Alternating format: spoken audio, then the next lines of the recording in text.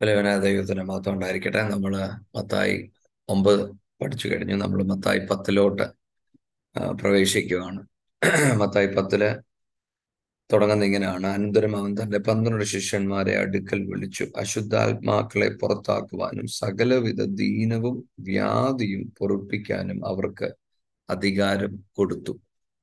നമ്മൾ കഴിഞ്ഞ ചാപ്റ്റർ പഠിച്ച സമയത്ത് 18 തൊട്ട് 38 വരെയുള്ള വാക്യങ്ങളാണ് ഇന്നലെ നമ്മൾ പഠിക്കുകയുണ്ടായി. ഞാൻ ഇന്നലെ ഫോക്കസ് ചെയ്ത, അല്ലെങ്കിൽ നമ്മൾ കുറച്ച് ഏറെ സംസാരിച്ച ഒരു കാര്യം ഇതായിരുന്നു: ദൈവം ശിഷ്യന്മാർക്ക് സൗഖ്യമാക്കുവാനുള്ള, അല്ലെങ്കിൽ യേശു സൗഖ്യമാക്കുന്നതായി നമ്മൾ കാണുന്നുണ്ട്. ശിഷ്യന്മാർക്കല്ല, യേശു സൗഖ്യമാക്കുന്നത് നമ്മൾ കാണുന്നുണ്ട്. എന്നാൽ ഈ സൗഖ്യമാക്കും തോറും, അല്ലെങ്കിൽ സൗഖ്യത്തിന്റെ ഈ ദൈവശക്തി പ്രവർത്തിക്കുന്നത് കൊണ്ട് തന്നെ അനേകർ യേശുവിന് അരികിലോട്ട് വരുന്നത് നമുക്ക് കാണുവാൻ കഴിയുന്നുണ്ട്. അപ്പൊ ഞാൻ പറയുകയും ചെയ്തു, ഈ 9 അതിന്റെ 36 വായിക്കുമ്പോൾ അവിടെ ഇങ്ങനെ പറയുന്നത്: അവൻ പുരുഷാരത്തെ ഇടയനില്ലാത്ത ആടുകളെ പോലെയും കുടഞ്ഞവരും ചിന്നിയവരുമായി കണ്ടിട്ട് അവരെക്കുറിച്ച് മനസ്സലിഞ്ഞ് തന്റെ ശിഷ്യന്മാരോട്, കൊയ്ത്ത് വളരെ ഉണ്ട്, സത്യം, വേലക്കാരോ ചുരുക്കം. ആകയാൽ കൊയ്ത്തിന്റെ യജമാനനോട് കൊയ്ത്തിലേക്ക് വേലക്കാരെ അയക്കേണ്ടതിന് യാചിപ്പീൻ എന്ന് പറഞ്ഞു. നമ്മൾ ഇന്നലെ ധ്യാനിച്ചപ്പോൾ ഞാൻ പറയാനുണ്ടായി, ഒരുപക്ഷെ ഇന്ന് സുവിശേഷ വേല ചെയ്യുന്നവർ ഒരു കാര്യം ഉറപ്പായിട്ടും പറയും: കൊയ്ത്ത് ഭയങ്കരമായിട്ട് കാണുന്നുണ്ടോ? ഇല്ല. പക്ഷെ വേലക്കാരൊരുപാടുണ്ട്. ഇപ്പൊ ഞാൻ ഈ വചനം ധ്യാനിച്ചതിന് ശേഷം പലരോട് സംസാരിച്ചപ്പോൾ എന്നോട് പറയായിരുന്നു, ശരിയാ, കൊയ്ത്തല്ല, വേലക്കാരാ കൂടുതൽ. എന്തുകൊണ്ടാ കൊയ്ത്ത് നമ്മൾ കുറവായിട്ട് കാണുന്നത്? കാരണം നമ്മൾ ഇന്ന് കൊയ്ത്ത് ചെയ്യാൻ ഇറങ്ങുമ്പോൾ നമ്മുടെ ഒരു ദൈവശക്തിയില്ല. നമ്മുടെ മെസ്സേജ് ഉണ്ട്, പക്ഷെ ദൈവശക്തിയില്ല. അത് മനസ്സിലാക്കുന്നതാണ് നമ്മൾ മാത്യു ചാപ്റ്റർ 10 വരുമ്പോൾ. കാരണം ഈ കൊയ്ത്ത് വളരെ ഉണ്ട് എന്ന് പറഞ്ഞ യേശു അടുത്ത് എന്ത് ചെയ്തു? എല്ലാം യേശു ചെയ്യാനായിട്ടാണോ പരിശ്രമിച്ചത്? അല്ല. യേശു ഉടനെ തന്നെ ശിഷ്യന്മാരെ തിരഞ്ഞെടുത്തു. അനന്തരം അവൻ തന്റെ 12 ശിഷ്യന്മാരെ അടുക്കൽ വിളിച്ചു, അശുദ്ധാത്മാക്കളെ പുറത്താക്കുവാനും സകലവിധ ദീനവും വ്യാധിയും പൊറുപ്പിക്കാനും അവർക്ക് അധികാരം കൊടുത്തു. ഹല്ലേലൂയ. അപ്പം കൊയ്ത്ത് അധികം ഉള്ളത് കൊണ്ടാണ് യേശു ശിഷ്യന്മാരെ തിരഞ്ഞെടുത്തത്. ഈ ശിഷ്യന്മാരെ തിരഞ്ഞെടുത്ത് അവരോട് നിങ്ങൾ പൊയ്ക്കോ എന്നല്ല പറഞ്ഞേ, അവർക്ക് എന്ത് ചെയ്തു? ഒരു അധികാരം കൊടുത്തു. ഹല്ലേലൂയ. അങ്ങനെങ്കിൽ നമ്മൾ ഇന്ന് ഈ ദൈവവചനം വായിക്കുമ്പോൾ, ദൈവം എന്നെയും നിങ്ങളെയും വിളിച്ചിട്ടുണ്ട്. ആ വിളി തിരിച്ചറിയുന്ന നമ്മൾ ഒന്നും കൂടെ തിരിച്ചറിയണം, നമ്മുടെ മേൽ ദൈവം ഒരു അധികാരം തന്നിട്ടുണ്ട്. നമ്മൾ ആ ദൈവസന്നിധിയിൽ പ്രാർത്ഥിക്കണം, ദൈവത്തോട് ചോദിക്കണം, പിതാവേ, ആ അധികാരം വെളിപ്പെടത്തക്ക വേണം. ദൈവമേ, നിന്റെ ശക്തി എന്നിൽ കൂടെ വെളിപ്പെട്ട് വരണം. അത് നമ്മൾ പ്രാർത്ഥിക്കണം. അത് പ്രാർത്ഥിക്കുമ്പോൾ ഈ അധികാരം വെളിപ്പെട്ട് വരുന്നത്. അധികാരം ഞാൻ പല പ്രാവശ്യം പറഞ്ഞിട്ടുണ്ട്. അധികാരം എന്ന് പറഞ്ഞാൽ എൻ്റെ വലിയ മസിലോ, അല്ലെങ്കിൽ ഞാൻ ഭയങ്കര ആ, ആ, ശബ്ദം കൂടി സംസാരിക്കുന്നതല്ല അധികാരം. എവിടേക്കോ ചിലപ്പോൾ നമുക്ക് തോന്നും അധികാരം എന്ന് പറഞ്ഞാൽ അതാണെന്ന്. അങ്ങനല്ല. നിങ്ങളും ചിന്തിച്ച് നോക്കിക്കേ. നമ്മൾ ഇന്ന് റോഡിൽ കൂടെ പോകുന്നേരം, രാവിലെ ഓഫീസിൽ പോകുന്നേരം, അല്ലെ എവിടെയെങ്കിലും പോകാനായിട്ട് നിൽക്കുമ്പം, നമ്മളൊരു സിഗ്നലിന്റെ ഫ്രണ്ടിൽ വരുമ്പോൾ നമ്മൾ നമ്മുടെ ബൈക്കല്ല നമ്മുടെ കാറും കൊണ്ട് നിൽക്കുന്നു. അപ്പോൾ ഒരു വലിയ ട്രക്ക്, ഒരു വലിയ KSRTC ബസ്സും നമ്മുടെ തൊട്ടു പുറകെ വരുന്നുണ്ട്. നമ്മുടെ ഫ്രണ്ടില് ഒരു പോലീസുകാരൻ, വലിയ വലുപ്പമൊന്നുമില്ല. പുള്ളി കൈ കാണിച്ചാൽ വണ്ടി നിർത്തുമോ? നിശ്ചയമായിട്ട് നിർത്തും. എത്ര വലിയ വണ്ടി നിർത്തും. എന്താ കാര്യം? താൻ ഇട്ടിരിക്കുന്ന വസ്ത്രം, അതിൻ്റെ മേൽ വെച്ചിരിക്കുന്ന അധികാരം കാണുമ്പോൾ ഞാനും നിങ്ങളും എല്ലാ ഡ്രൈവർമാരും അവിടെ വണ്ടി നിർത്തും. ഇതാണ് അധികാരം. ഇതെപ്പോഴും നമ്മുടെ മനസ്സിലുണ്ടായിരിക്കണം. അധികാരം എന്ന് പറഞ്ഞാൽ ദൈവം നമ്മളിൽ ഇൻവെസ്റ്റ് ചെയ്തിരിക്കുന്ന, അല്ലെങ്കിൽ നമ്മളിൽ തന്നിരിക്കുന്ന കാര്യം. അതിൽ എൻ്റെ ശബ്ദം കൂടണ്ട, ഒന്നും വേണ്ട. പറഞ്ഞ കാര്യം ചെയ്യാൻ എനിക്ക് അധികാരം ഉപയോഗിക്കാം. പക്ഷെ നമ്മൾ ദൈവസന്നിധിയിൽ പ്രാർത്ഥിക്കണം, പിതാവ്, ഈ അധികാരം വെളിപ്പെട്ട് വരണം. ആ ദൈവസന്നിധിയിൽ അത് നമ്മുടെ ഒരു പ്രാർത്ഥനാ വിഷയമായിരിക്കണം. അടുത്ത രണ്ടും മൂന്നും വാക്യങ്ങൾ വായിക്കുമ്പോൾ നമ്മൾ ശിഷ്യന്മാരെ കുറിച്ചാണ് വായിക്കുന്നത്. 12 ശിഷ്യന്മാരുടെ പേരുകൾ അവിടെ എഴുതി വെച്ചിട്ടുണ്ട്. അതിനുശേഷം 5-ാമത്തെ വാക്യം, ഈ 12 പേരെയും യേശു അയക്കുമ്പോൾ അവരോട് ആജ്ഞാപിച്ചത് എന്തെന്നാൽ, ജാതികളുടെ അടുക്ക് പോകാതെയും ശമര്യരുടെ പട്ടണത്തിൽ കടക്കാതെയും ഇസ്രായേൽ ഗൃഹത്തിലെ കാണാതെ പോയ ആടുകളുടെ അടുക്ക് തന്നെ ചെല്ലുവിൻ. അപ്പൊ അവർക്ക് യേശു ഇപ്പൊ ഒരു മിഷൻ കൊടുക്കുകയാണ്. നിങ്ങൾ എവിടെ പോകേണ്ടത്?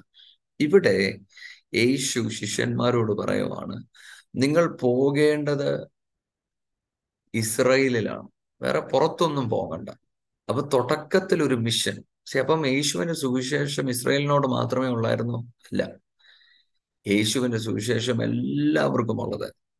പക്ഷേ ശിഷ്യന്മാരെ തെരഞ്ഞെടുത്ത് അവരെ ഒരു ട്രയൽ റണ്ണിന് ഓടിക്കുവാണ്, അവരെ കാണിച്ചു കൊടുക്കുവാണ്. എന്താണ് അധികാരം എന്ന് അവർ കാണണ്ടേ, എന്താ ഞാൻ നിങ്ങളെ ഏൽപ്പിച്ചതെന്ന് അവർ കാണണ്ടേ. അതിനൊരു ട്രയൽ റൺ അവരോട് പറഞ്ഞു, നിങ്ങളൊരു കാര്യം ചെയ്യും, ഇസ്രയേലിലാണ് നിങ്ങൾ ഇതിപ്പോ ചെയ്യേണ്ടത്, പുറത്തല്ല, ഇസ്രയേലിൽ. ഇനി ആ മിഷൻ പറഞ്ഞതിന് ശേഷം അടുത്തത് മെസ്സേജ് പറഞ്ഞു കൊടുക്കുക. 7-ാമത്തെ വാക്യം, നിങ്ങൾ പോകുമ്പോൾ സ്വർഗരാജ്യം സമീപിച്ചിരിക്കുന്നു എന്ന് ഘോഷിപ്പിൻ, രോഗികളെ സൗഖ്യമാക്കുവിൻ, മരിച്ചവരെ ഉയർപ്പിക്കുവിൻ, കുഷ്ഠരോഗികളെ ശുദ്ധരാക്കുവിൻ, ഭൂതങ്ങളെ പുറത്താക്കുവിൻ. സൗജന്യമായി നിങ്ങൾക്ക് ലഭിച്ചു, സൗജന്യമായി കൊടുപ്പീൻ. അപ്പൊ യേശു അടുത്തത് ചെയ്യുന്നത് ഒരു മെസ്സേജ് അവരോട് പറഞ്ഞു. എന്താ മെസ്സേജ്? ദൈവരാജ്യം വന്നിരിക്കുന്നു. The kingdom of God is at hand. ഈ മെസ്സേജ് മാത്രമാണോ യേശു പറഞ്ഞത്? അല്ല, യേശു പറഞ്ഞു, ഞാൻ നിങ്ങൾക്കൊരു മെസ്സേജ് തരാം, ഈ മെസ്സേജിന് ചില സൈൻസ് ഉണ്ട്. ദൈവരാജ്യം വന്നു എന്ന് എങ്ങനെ ജനം അറിയുന്നേ? നിങ്ങൾ രോഗികൾക്ക് വേണ്ടി പ്രാർത്ഥിക്കുമ്പോൾ അവർ സൗഖ്യമാകും, മരിച്ചവർക്ക് വേണ്ടി പ്രാർത്ഥിക്കുമ്പോൾ അവർ ഉയർത്തെഴുന്നേൽക്കും, നിങ്ങൾ കുഷ്ഠരോഗികളെ കഴുകണം, നിങ്ങൾ ഭൂതങ്ങളെ പുറത്താക്കണം. ഇങ്ങനെ നിങ്ങൾ ചെയ്യുമ്പോൾ ദൈവരാജ്യം വന്നിരിക്കുന്നു എന്ന് അവർ തിരിച്ചറിയും. ഹല്ലേലൂയ. അനേക കമന്റേറ്റേഴ്സ് ഇവിടെ വരുമ്പോൾ അവർ പറയുന്നത്, അയ്യോ ഇത് അപ്പോസ്തോലന്മാർക്ക് മാത്രമുള്ളതെന്നാണ് പറയുന്നത്. ഒരിക്കലുമല്ല, ഒരിക്കലുമല്ല. ഇതിന്ന് എനിക്കും നിങ്ങൾക്കും ദൈവം ഈ അധികാരം തന്നിട്ടുണ്ട്. ഇന്നലെ ഞാൻ സംസാരിച്ചപ്പോൾ ഞാൻ 2 പേരുകൾ എടുത്തു പറഞ്ഞു. ജോൺ ജി ലേക്കും സ്മിത്ത് വിഗിൾസ്വർത്ത് എന്ന് ഞാൻ 2 പേരുകൾ പറഞ്ഞു. അവർ കഴിഞ്ഞ തലമുറയിൽ, കഴിഞ്ഞ നൂറ്റാണ്ടിൽ ദൈവം അവരെ ഉപയോഗിച്ചവരാണ് ഈ 2 പേരും. അങ്ങനെയെങ്കിൽ ഇന്നും ദൈവം ഇങ്ങനെ ഉപയോഗിക്കുന്നുണ്ട്. പക്ഷേ നമ്മൾ ദൈവസന്നിധിയിൽ നമ്മളെ സമർപ്പിച്ച് പ്രാർത്ഥിക്കണം. നമ്മൾ ദൈവത്തോട് പറയണം, പിതാവേ, ഈ ഒരു നിലവാരത്തിൽ സുവിശേഷം പറയുവാൻ അങ്ങനെ സഹായിക്കണം.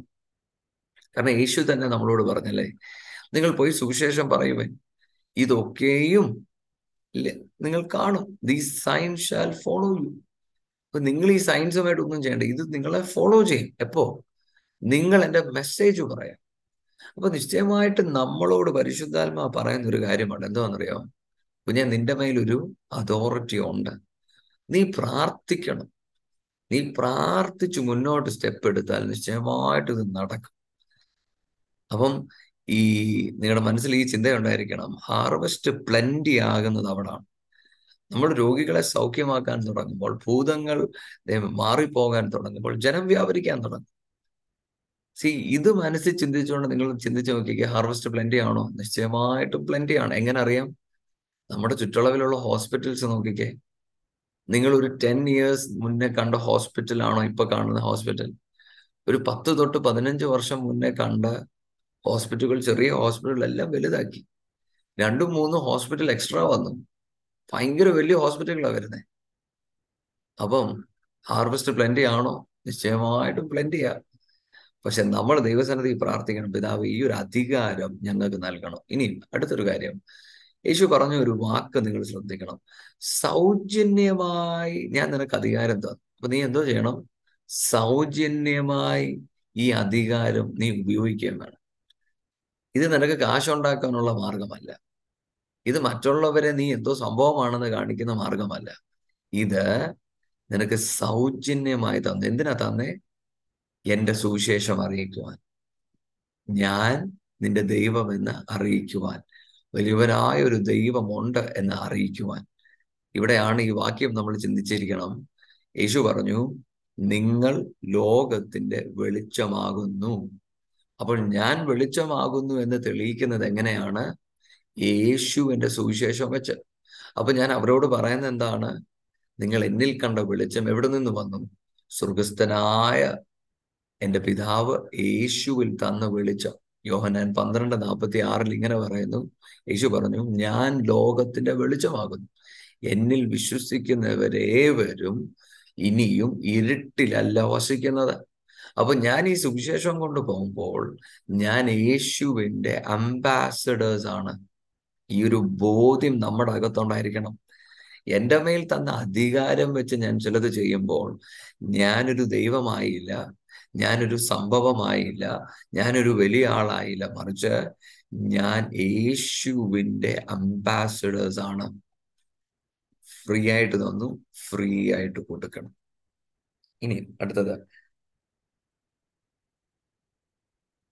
മടിശീലയിൽ പൊന്നും വെള്ളിയും ചെമ്പും വഴിക്ക് പൊക്കണവും രണ്ടുടുപ്പും ചെരുപ്പും വടിയും കരുതരുത്. വേലക്കാരൻ തന്റെ ആഹാരത്തിന് യോഗ്യനല്ലോ. അപ്പം നിങ്ങളുടെ ബാഗിൻ്റെ അകത്ത് ഗോൾഡ് ഇതൊന്നും വെക്കണ്ട, ഒന്നും ആവശ്യമില്ലെന്ന് യേശു പറഞ്ഞു. എന്തിനാ ഇത് പറഞ്ഞതെന്നറിയാം? നിങ്ങൾ പോകുമ്പോൾ എങ്ങനെ ആയിരിക്കണം? സൗജന്യമായി വേണം കൊടുക്കാൻ. അപ്പൊ പേഴ്സ് പോലും കൈ കരുതണ്ടെന്നായി പറഞ്ഞിരിക്കുന്നത്. എന്ന് പറഞ്ഞാൽ ഓരോ ഇടത്ത് ചെല്ലുമ്പോൾ ആരോഗ്യ സൗഖ്യമായോ, ആ എന്നാ പിന്നെ ഇത്ര രൂപ തരണം. നോ, ഒരിക്കലും പാടില്ല. നമ്മൾ പോകുന്ന വഴി നമുക്ക് വേണ്ടി വലിയവനായ ദൈവം കരുതിക്കൊള്ളും. മനസ്സിലാവുന്നുണ്ടോ? ആ ബോധ്യം നമുക്കുണ്ടായിരിക്കണം. ഇന്ന് പലരും സുവിശേഷ വേല എന്ന് പറഞ്ഞാൽ അവരുടെ മനസ്സിൽ കാണുന്നത് ഇത് ജീവിക്കാനുള്ള മാർഗമാണെന്ന്. അല്ല, ഇത് ജീവിത മാർഗമല്ല, ഇത് സുവിശേഷത്തിന്റെ മാർഗമാണ്. ഈ ഒരു ബോധ്യം നമ്മുടെ അകത്ത് എപ്പോഴും ഉണ്ടായിരിക്കണം. ഇന്നൊരു പക്ഷേ ദൈവത്തിന്റെ ഈ ആത്മാവ് നമ്മളെ ഒന്നും ഉപയോഗിക്കാത്തതിന്റെ ഒരു ഭാഗം ഒരുപക്ഷെ നമ്മുടെ ഹൃദയത്തിലെ ചിന്തകൾ തെറ്റായ ചിന്തകളായതുകൊണ്ടായിരിക്കാം. നമ്മൾ ദൈവത്തോട്, ദൈവമേ നിന്റെ ശക്തി എനിക്ക് നൽകണമേ എന്ന് പറയുമ്പോൾ തന്നെ, അവജ നീ തന്നിരുന്നെങ്കിൽ ഞാൻ ഈ ലോകത്ത് ശ്രേഷ്ഠനായേനും വലിയവനായേനും എന്നൊക്കെ ചിന്ത നമ്മുടെ അകത്ത് വരാൻ സാധ്യതയുണ്ട്. പക്ഷെ നമുക്ക് ഈ ബോധ്യം എപ്പോഴും ഉണ്ടായിരിക്കണം. ദൈവമേ നീ തന്ന അധികാരം അപ്പച്ച നിന്റെ ഹിതപ്രകാരം ഉപയോഗിക്കുവാൻ എനിക്ക് കൃപ പകർന്നു തരണം. സി, ഇത് ഗോൾഡും മറ്റും ഉപയോഗിക്കുക. അപ്പൊ നിങ്ങൾ ഒരു പക്ഷേ ചോദിക്കും, നമ്മളൊരിടത്ത് പോയി പ്രാർത്ഥിച്ചു, അവരെന്തേലും തന്നാൽ നമ്മൾ എന്ത് ചെയ്യണം? മേടിക്കാതിരിക്കണമോ? പ്രാർത്ഥിക്കണം, ദൈവത്തോട് ചോദിക്കണം, അപ്പൊ ഇതെനിക്ക് മേടിക്കാമോ? പരിശുദ്ധാത്മാവ് പറയാം, കുഞ്ഞ് നീ മേടിച്ചോളാൻ പറഞ്ഞാൽ മേടിച്ചോണം. അതെന്തുകൊണ്ടാ? നിന്റെ മുന്നോട്ടുള്ള വഴിക്ക് അത് അനുഗ്രഹമായിരിക്കും. നമ്മൾ ഫിലിമോൻ പഠിക്കുമ്പോൾ പൗലോസ് ആ സഭയോട് പറയുന്നുണ്ട്, നിങ്ങളുടെ അടുത്ത് വരുന്ന സുവിശേഷകന്മാരെ അവർ ഇനിയുമുള്ള മുന്നോട്ടുള്ള യാത്രയിൽ അവരെ സഹായിക്കേണ്ടതിന് നിങ്ങൾ അവരെ അനുഗ്രഹിക്കണം. അപ്പം ഇവിടെ നിങ്ങൾ കൊടുക്കരുതെന്നോ മേടിക്കരുതെന്നോ അല്ല പറഞ്ഞത്, നിങ്ങൾ കൊടുത്ത് അവരെ അനുഗ്രഹിക്കണം. പക്ഷേ എൻ്റെ മാർഗം, അവരെന്തേലൊക്കെ തരും, അതുകൊണ്ട് വലിയ വല്ല ബാഗും പിടിച്ചോണ്ട് വേണം പോകാനുള്ളതെല്ലാം മേടിച്ചു വെക്കണ്ടേ? അങ്ങനല്ല.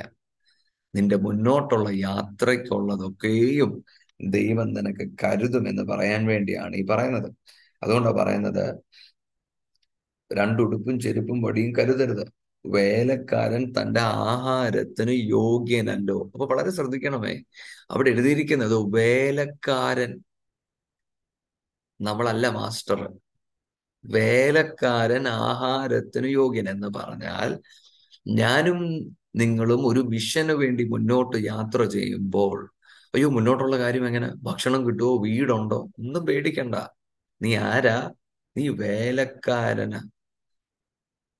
നിന്നെ അയച്ച വലിയവനായ ദൈവം നിനക്ക് വേണ്ടി കരുതിക്കൊള്ളും. ഈ ബോധ്യം നമ്മുടെ അകത്തുണ്ടായിരിക്കണം. നമ്മൾ വിശ്വാസത്താൽ ചിലത് ചെയ്യുന്നുവെങ്കിൽ വിശ്വാസത്താൽ ദൈവത്തിൽ ആശ്രയിക്കുവാൻ നമുക്ക് കഴിഞ്ഞിരിക്കണം. ഇതാണ് പരിശുദ്ധാത്മാവ് നമ്മളെ പറഞ്ഞു പഠിപ്പിക്കുന്നത്. അപ്പൊ നമ്മുടെ ഈ മുന്നോട്ടുള്ള ക്രിസ്തീയ യാത്ര എന്ന് പറയുന്നത് ദൈവത്തിൽ മാത്രമുള്ള ആശ്രയം. കാരണം നേരത്തെ ഞാൻ പറഞ്ഞ വാക്യം വെച്ച് നമ്മുടെ അകത്ത് പെട്ടെന്ന് ചിന്തകൾ വരും, അയ്യോ ഹാർവസ്റ്റ് ഭയങ്കര കൂടുതലാ, അപ്പൊ പിന്നെ എല്ലാം ദൈവം നടത്തിക്കൊള്ളണോ? നമുക്ക് ചില പ്രിൻസിപ്പിൾസ് ഉണ്ട്. ഈ പ്രിൻസിപ്പിൾസ് ഒരിക്കലും തെറ്റിക്കാൻ പാടില്ല. എന്ന് പറഞ്ഞാൽ, നമ്മുടെ ഗവൺമെന്റ് ഓഫീസുകളിൽ നിന്ന് നമ്മളെ ഓരോ പേര് കാണാൻ വരുമ്പോൾ അവരുടെ മേൽ ചില അധികാരങ്ങളുണ്ട്. ഈ അധികാരം വെച്ച് അവർ നമ്മുടെ അടുത്ത് വരുന്നു. അപ്പം നീതിമാനായ ഒരു മനുഷ്യൻ വന്നാൽ നമ്മൾ അയാൾക്ക് കാശ് കൊടുത്ത അയാൾ മേടിക്കോ? മേടിക്കത്തില്ല. പുള്ളി എന്തായിരിക്കും ഉത്തരം പറയുന്നത്? എനിക്ക് ശമ്പളം ഗവൺമെന്റ് തരുന്നുണ്ടാണ്. ഞാൻ ഗവൺമെന്റിന്റെ സെർവന്റ്. അങ്ങനെങ്കിൽ ഞാനും നിങ്ങളും രാജാവിന്റെ സെർവന്റ്. നമ്മൾ പിച്ചക്കാരെ പോലെ ആകാൻ പാടില്ല. അയ്യോ എനിക്ക് എന്തെങ്കിലും തരണേ, നോ. എന്നെ നടത്തുന്നത് എൻ്റെ രാജാവ്. നമ്മൾ എപ്പോൾ നമ്മുടെ സ്റ്റാൻഡേർഡ് കുറയ്ക്കുന്നു, അപ്പം നമ്മളെ നയിച്ചവൻ, നമ്മളെ നയിക്കുന്നവൻ, നമ്മളെ വിട്ടവനെ നാണം കെടുത്തുക ചെയ്യുന്നത്. ഈ ഒരു ബോധ്യം നമ്മുടെ അകത്ത് എപ്പോഴും ഉണ്ടായിരിക്കണം. ചിലപ്പം മുന്നോട്ടുള്ള യാത്രയ്ക്കുള്ളത് കിട്ടിയില്ലെന്ന് വരും, എങ്കിലും കുഴപ്പമില്ല, രാജാവ് നടത്തും. രാജാവിന്റെ അധികാരത്തിലാണ് ഞാനും നിങ്ങളും ജീവിക്കുന്നത്. We are the king's ambassadors എന്നുള്ള ബോധ്യം എപ്പോഴും നമ്മുടെ അകത്ത് ഉണ്ടായിരിക്കണം. ഇനി അടുത്തത്, ഏത് പട്ടണത്തിലോ ഗ്രാമത്തിലോ കടക്കുമ്പോൾ അവിടെ യോഗ്യനാർ എന്ന് അന്വേഷിപ്പിൻ. പുറപ്പെടുവോളം അവിടെ തന്നെ പാർപ്പിൻ. ആ വീട്ടിൽ ചെല്ലുമ്പോൾ അതിന് വന്ദനം പറയുവിൻ. വീടിന് യോഗ്യതയുണ്ടെങ്കിൽ നിങ്ങളുടെ സമാധാനം അതിന്മേൽ വരട്ടെ. യോഗ്യത ഇല്ല എന്ന് വരികിൽ സമാധാനം നിങ്ങളിലേക്ക് മടങ്ങിപ്പോരട്ടെ.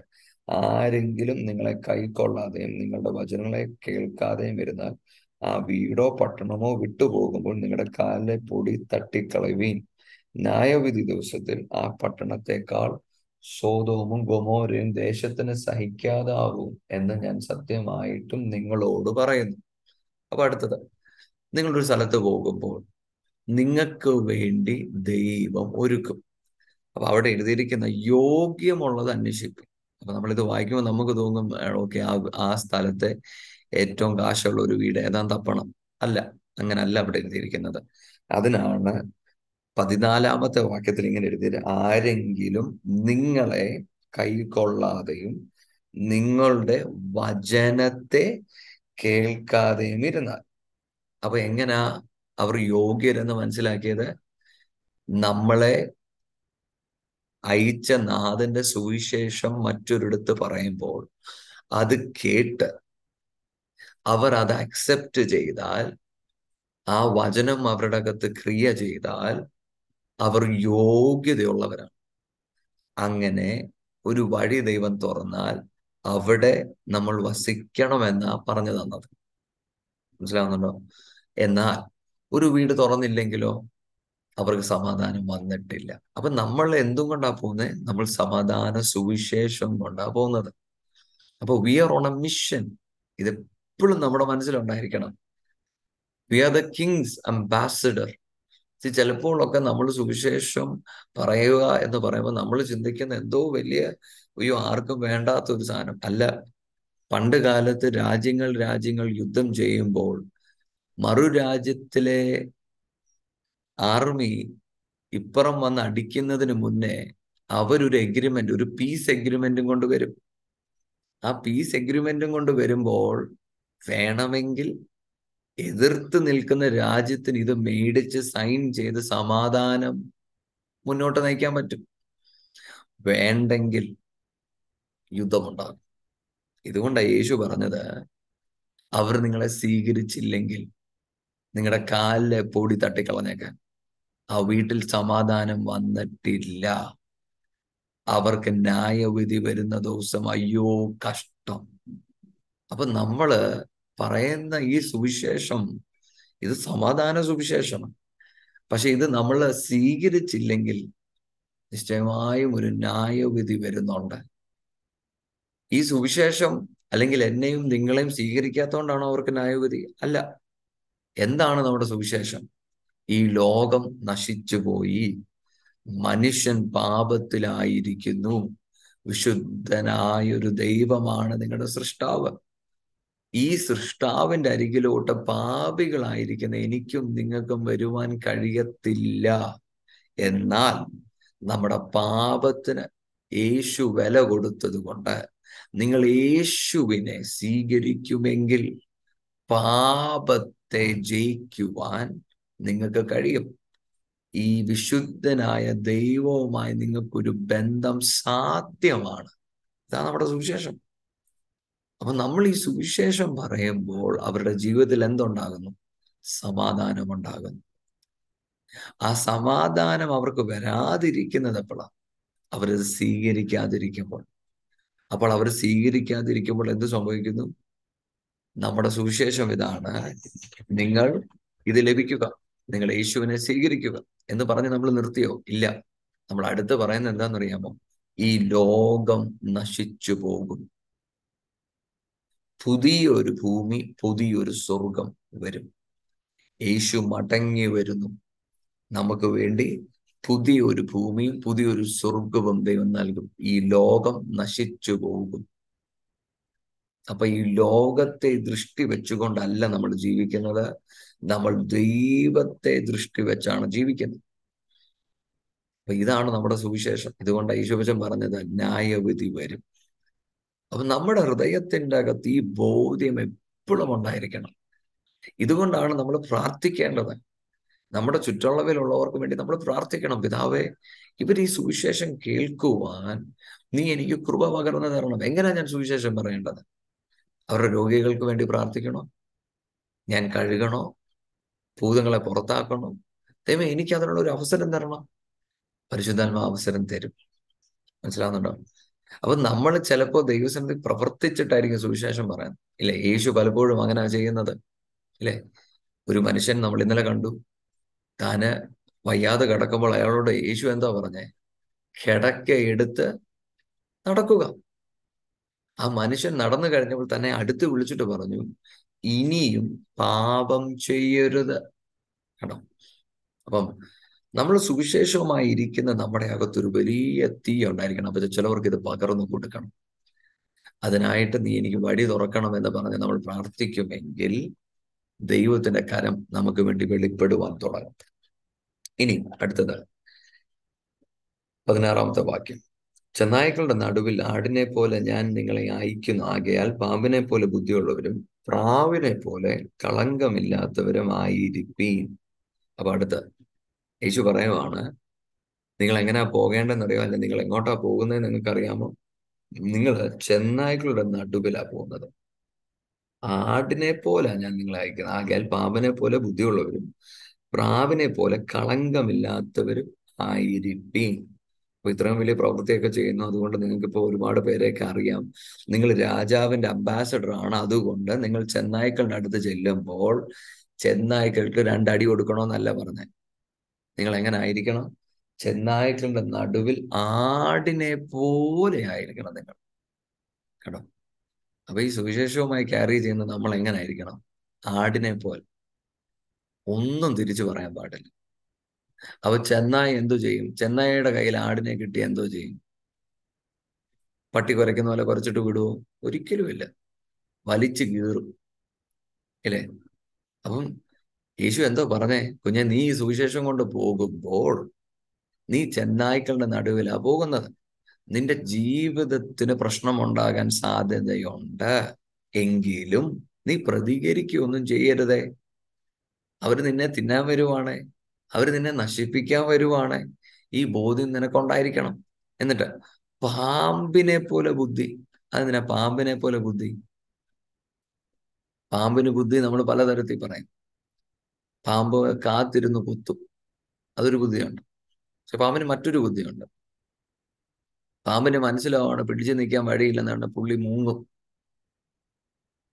ഇപ്പൊ നോക്കും, പിന്നെ നോക്കുമ്പോ കാണത്തില്ല. മുങ്ങൽ വിദഗ്ധന. അപ്പൊ പാമ്പിനെ പോലെ ബുദ്ധി എന്തിനാണെന്നറിയാമോ? എടാ കുഞ്ഞെ, പ്രശ്നം വരുമ്പോ മുങ്ങിക്കോണോന്ന്. എന്നിട്ട് പ്രാവിനെ പോലെ ആയിരിക്കണം എന്ന് പറഞ്ഞാൽ, പ്രാവിനെ നമ്മൾ എന്ത് ചെയ്താലും അത് തിരിച്ചൊന്നും ചെയ്തില്ല. അപ്പൊ നമ്മൾ ഈ സുവിശേഷം കൊണ്ട് പോകുമ്പോൾ പ്രാവിനെ പോലെ ആയിരിക്കണമെന്ന് പറഞ്ഞതിന്റെ കാരണം, നമ്മൾ ഒന്നും തിരിച്ചു ചെയ്യരുത്. പാമ്പിനെ പോലെ ബുദ്ധി എന്ന് പറഞ്ഞപ്പോ പെട്ടെന്ന് നമുക്ക് തോന്നും പാമ്പിനെ പോലെ കൗശലക്കാരനായിരിക്കണോ? പ്രാവിനെ പോലെ ആയിരിക്കണം. നമ്മൾ തിരിച്ചൊന്നും ചെയ്യാൻ പാടില്ല. നമ്മളെ ചെന്നായ്ക്കൾ എത്ര ഉപദ്രവിച്ചാലും നമ്മൾ ആടിനെ പോലെ മാത്രമേ ആകാവൂ. കണ്ടോ? ഈ സുവിശേഷത്തിന്റെ അധികാരം, ഈ സുവിശേഷത്തിന്റെ മെസ്സേജ്, ഈ സുവിശേഷം നമ്മളിൽ നിന്ന് എക്സ്പെക്ട് ചെയ്യുന്ന എന്താന്ന് കാണുന്നു? നമ്മൾ വലിയ ആളല്ലെന്നായി കാണിക്കുന്നത്. നമ്മൾ ദൈവത്തിന്റെ അംബാസഡറാണ്. പക്ഷെ ഈ ലോകത്ത് ഞാൻ എന്തോ വലിയ സംഭവമാണെന്നൊന്നും തോന്നരുത്. അധികാരം കയ്യിൽ തന്നതുകൊണ്ട് നിന്റെ പ്രതികരണങ്ങൾ ദൈവം ആഗ്രഹിക്കുന്നത് പോലെ ആയിരിക്കണം. ഈ ലോകത്ത് നമ്മൾ ആടുകളെ പോലെ ആയിരിക്കുവാൻ നമ്മൾ പ്രാർത്ഥിക്കണം. അവരെന്നെ എന്തേലും പറഞ്ഞാൽ ഞാൻ തിരിച്ചു പറയാം, അയ്യോ പറ്റത്തില്ല. അങ്ങനെയെങ്കിൽ നിന്റെ കയ്യിൽ ഈ സുവിശേഷം തരുവാൻ പറ്റത്തില്ല, ഈ അധികാരം തരുവാൻ പറ്റത്തില്ല. നീ ആടിനെ പോലെ മിണ്ടാതിരിക്കണം, പാമ്പിനെ പോലെ അവിടെ നിന്ന് മുങ്ങണം, പ്രാവിനെ പോലെ. നിന്നെ എന്തു ചെയ്താലും നീ ഒന്നും തിരിച്ച് ചെയ്യാൻ പാടില്ല. എന്താ കാര്യം? നിന്റെ അകത്ത് ഈ ബോധ്യം ഉണ്ടായിരിക്കണം, I am the ambassador of the king. നിന്റെ പ്രശ്നങ്ങൾ അറിയിക്കേണ്ടത് സ്വർഗസ്ഥനായ പിതാവിനെ. നീ ദൈവത്തോട് വേണം നിന്റെ വിഷയങ്ങൾ അറിയിക്കുവാൻ. ഞാൻ കഴിഞ്ഞ ദിവസം കേട്ട ഒരു കഥ ഭയങ്കര ട്രാജഡി പോലത്തെ ഒരു സ്റ്റോറി ആണെങ്കിലും ഞാൻ ഇത് പറഞ്ഞതുകൊണ്ട് ഇതുമായിട്ട് ചേർത്ത് പറയാൻ വേണ്ടി ഞാൻ പറയാണ്. ഒരു സുവിശേഷകൻ ഒരു സ്ഥലത്ത് സുവിശേഷം പറയാൻ ചെന്നപ്പോൾ നടന്ന ഒരു സംഭവമാണ്. ഇത് പറഞ്ഞത്, ഒരു അപ്പച്ചൻ ആ ദേശത്ത് സ്നാനപ്പെടാൻ വന്നപ്പോൾ ഈ അപ്പച്ചന്റെ കൈ അറ്റുപോയി നിൽക്കുന്നത് കണ്ടപ്പം സ്നാനപ്പെടുത്തിയ ദൈവദാസൻ, ഇന്ന് ജീവനോടിരിക്കുന്ന പോൾ ഗോപാലകൃഷ്ണൻ എന്ന് പറഞ്ഞ ദൈവദാസൻ, കെ ചെറിയാൻ അപ്പച്ചൻ ഇപ്പോൾ ഉണ്ടോ എന്ന് എനിക്കറിയത്തില്ല, കെ ചെറിയാൻ പാസ്റ്ററിന്റെ നാട്ടിൽ നടന്ന ഒരു സംഭവം എന്നാണ് ഞാൻ കേട്ടത്. അപ്പൊ പോൾ ഗോപാലകൃഷ്ണൻ എന്ന് പറഞ്ഞ ഈ പാസ്റ്റർ ഈ അപ്പച്ചനോട് ചോദിച്ചു, അപ്പച്ചൻ ഇതെന്ത് പറ്റി, കൈക്ക് എന്ത് പറ്റി? അപ്പം അപ്പച്ചൻ പറഞ്ഞൊരു കഥയാണ് ഞാൻ ഈ പറയുന്നത്. അപ്പച്ചൻ പറയുന്നത്, അവിടെ ഒരു സുവിശേഷകൻ വന്നു. അവിടെ സുവിശേഷക പറഞ്ഞു, അന്നത്തെ കാലത്ത് അനേകർ ബന്ധിക്കോസുകാരില്ല, വളരെ കയ്യിലെണ്ണുന്നവർ മാത്രമുള്ള ഒരു കാലഘട്ടം.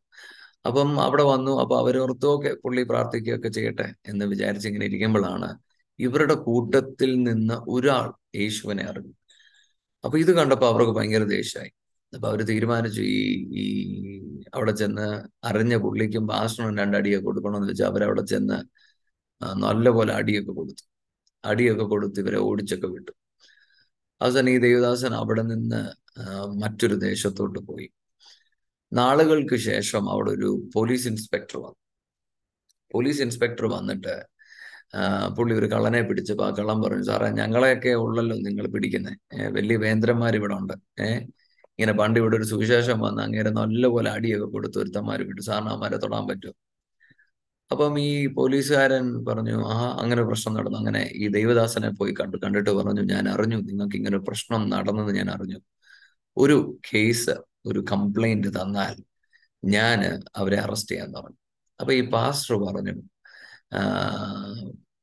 എനിക്ക് അവർക്കെതിരെ ഒരു കംപ്ലൈന്റ് ഇല്ല, ഒന്ന്. രണ്ട്, എനിക്ക് അവരെന്നോട് ചെയ്ത കാര്യം ഞാൻ ദൈവസന്നിധിയിൽ സമർപ്പിച്ചിട്ടുണ്ട്, അത് മതി എന്ന് പറഞ്ഞു. പോലീസുകാരന് അത് ഭയങ്കര പുച്ഛമായിട്ടൊക്കെ തോന്നി. എന്നാൽ കുറെ നാളുകൾക്ക് ശേഷം ആ കുടുംബത്തിൽ ഒരു ട്രാജഡി ഉണ്ടായി. ആ ട്രാജഡിയുടെ ഭാഗമായിട്ടാണ് ഈ അപ്പച്ചന്റെ കൈ മുറിഞ്ഞു പോകുന്നത്.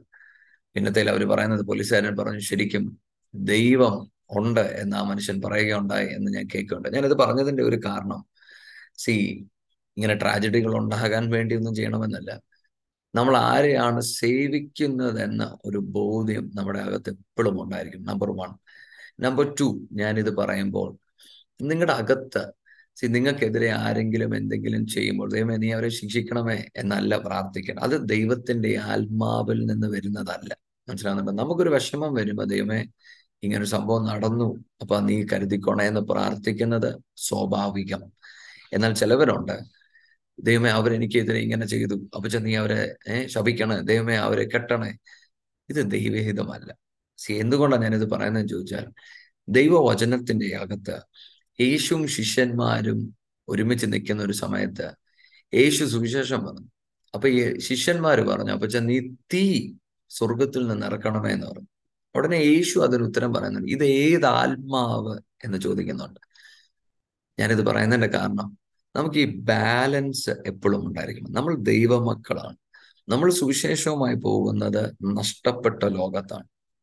ഈ നഷ്ടപ്പെട്ട ലോകം നമ്മളെ വളരെ ചെറുതായിട്ട്, നമ്മളെ വളരെ ക്രൂരമായി പെരുമാറിയെന്ന് വരും. എന്തുകൊണ്ട് അവർ പെരുമാറുന്നത്? പിശാച് അവരുടെ കണ്ണടച്ചതാണ്. മാനുഷികമായി, ശാരീരികമായി നമുക്ക് പ്രശ്നങ്ങൾ ഉണ്ടാകും, അത് വേദനകൾ ഉളവാക്കും. അപ്പം ആ സമയത്ത് ചിലപ്പോൾ നമ്മൾ പ്രാർത്ഥിച്ചു എന്നും വരാം. പക്ഷെ എങ്കിലും നമ്മുടെ പ്രാർത്ഥന എപ്പോഴും നമ്മൾ ശോധന ചെയ്യണം. നമ്മൾ ദൈവത്തോട് പറയണം, പിതാവേ അങ്ങയുടെ ആത്മാവിൽ എന്നെ നിറയ്ക്കണം. അപ്പച്ച ഇവർ ക്രിസ്തുവിനെ കണ്ടെത്തണം അപ്പച്ച എന്ന് പറഞ്ഞ് നിങ്ങൾ പ്രാർത്ഥിക്കുവാൻ ഇടയാകണം. ഞാൻ ഇങ്ങനൊരു കഥ പറഞ്ഞത് കൊണ്ട് നിങ്ങൾ ഈ പ്രാർത്ഥന നല്ലതെന്ന് വിചാരിക്കാതിരിക്കുവാൻ വേണ്ടിയാണ് ഞാനിത് പറഞ്ഞത്. ദൈവം ചില കാര്യങ്ങൾ ചെയ്യും, അത് ദൈവത്തിന്റെ ജഡ്ജ്മെന്റ് ആണ്. നമ്മൾ ഒരിക്കലും ഒരു മനുഷ്യൻ നശിച്ചു പോകുവാൻ നമ്മുടെ വായിൽ നിന്ന് പ്രാർത്ഥിക്കുകയോ പറയുകയോ ചെയ്യാൻ പാടില്ല. അങ്ങനെ നമ്മൾ പറഞ്ഞാൽ യേശുവിന്റെ ആത്മാവിലല്ല നമ്മൾ പറയുന്നത് എന്ന ബോധ്യം നമ്മുടെ അകത്ത് എപ്പോഴും ഉണ്ടായിരിക്കണം. ഇനി അടുത്തത്, മനുഷ്യരെ സൂക്ഷിച്ചുകൊള്ളുകയും അവർ നിങ്ങളെ ന്യായാധിപ സഭകളിൽ ഏൽപ്പിക്കുകയും തങ്ങളുടെ പള്ളികളിൽ വെച്ച് ചമ്മിട്ട് കൊണ്ടടിക്കുകയും എന്റെ നിമിത്തം നാടുവഴികൾക്കും രാജാക്കന്മാർക്കും മുമ്പിൽ കൊണ്ടുപോവുകയും ചെയ്യും. അത് അവർക്ക് ജാതികൾക്കും ഒരു സാക്ഷിയായിരിക്കും. എന്നാൽ നിങ്ങളെ ഏൽപ്പിക്കുമ്പോൾ എങ്ങനെയോ എന്തോ പറയണ്ടോ എന്ന് വിചാരിപ്പെടേണ്ട. പറയുവാനുള്ളത് ആ നാഴികയിൽ തന്നെ നിങ്ങൾക്ക് ലഭിക്കും. പറയുന്നത് നിങ്ങളല്ല, നിങ്ങളിൽ പറയുന്നത് നിങ്ങളുടെ പിതാവിന്റെ ആത്മാവത്രേ. സഹോദരൻ സഹോദരനെയും അപ്പൻ മകനെയും മരണത്തിന് ഏൽപ്പിക്കും. അമ്മായപ്പന്മാർക്ക് എതിരായി മക്കൾ എഴുന്നേറ്റ് അവരെ കൊല്ലിക്കും. എന്റെ നാമനിമിത്തം എല്ലാവരും നിങ്ങളെ പകയ്ക്കും. അവസാനത്തോളം സഹിച്ചു നിൽക്കുന്നവനോ രക്ഷിക്കപ്പെടും. ഹല്ലേലൂയ. അപ്പം ഈ സുവിശേഷം കൊണ്ട് പോകുമ്പോൾ നമ്മുടെ മേലൊരു അധികാരമുണ്ട്, നമ്മുടെ മേലൊരു ശക്തിയുണ്ട്. ഈ സുവിശേഷം എല്ലാവരും സ്വീകരിക്കുമോ? ഇല്ല. ഈ സുവിശേഷം കാരണം നമ്മളെ ലോകം പകയ്ക്കും. മനുഷ്യര് നമ്മളെ ഹെയ്റ്റ് ചെയ്യും.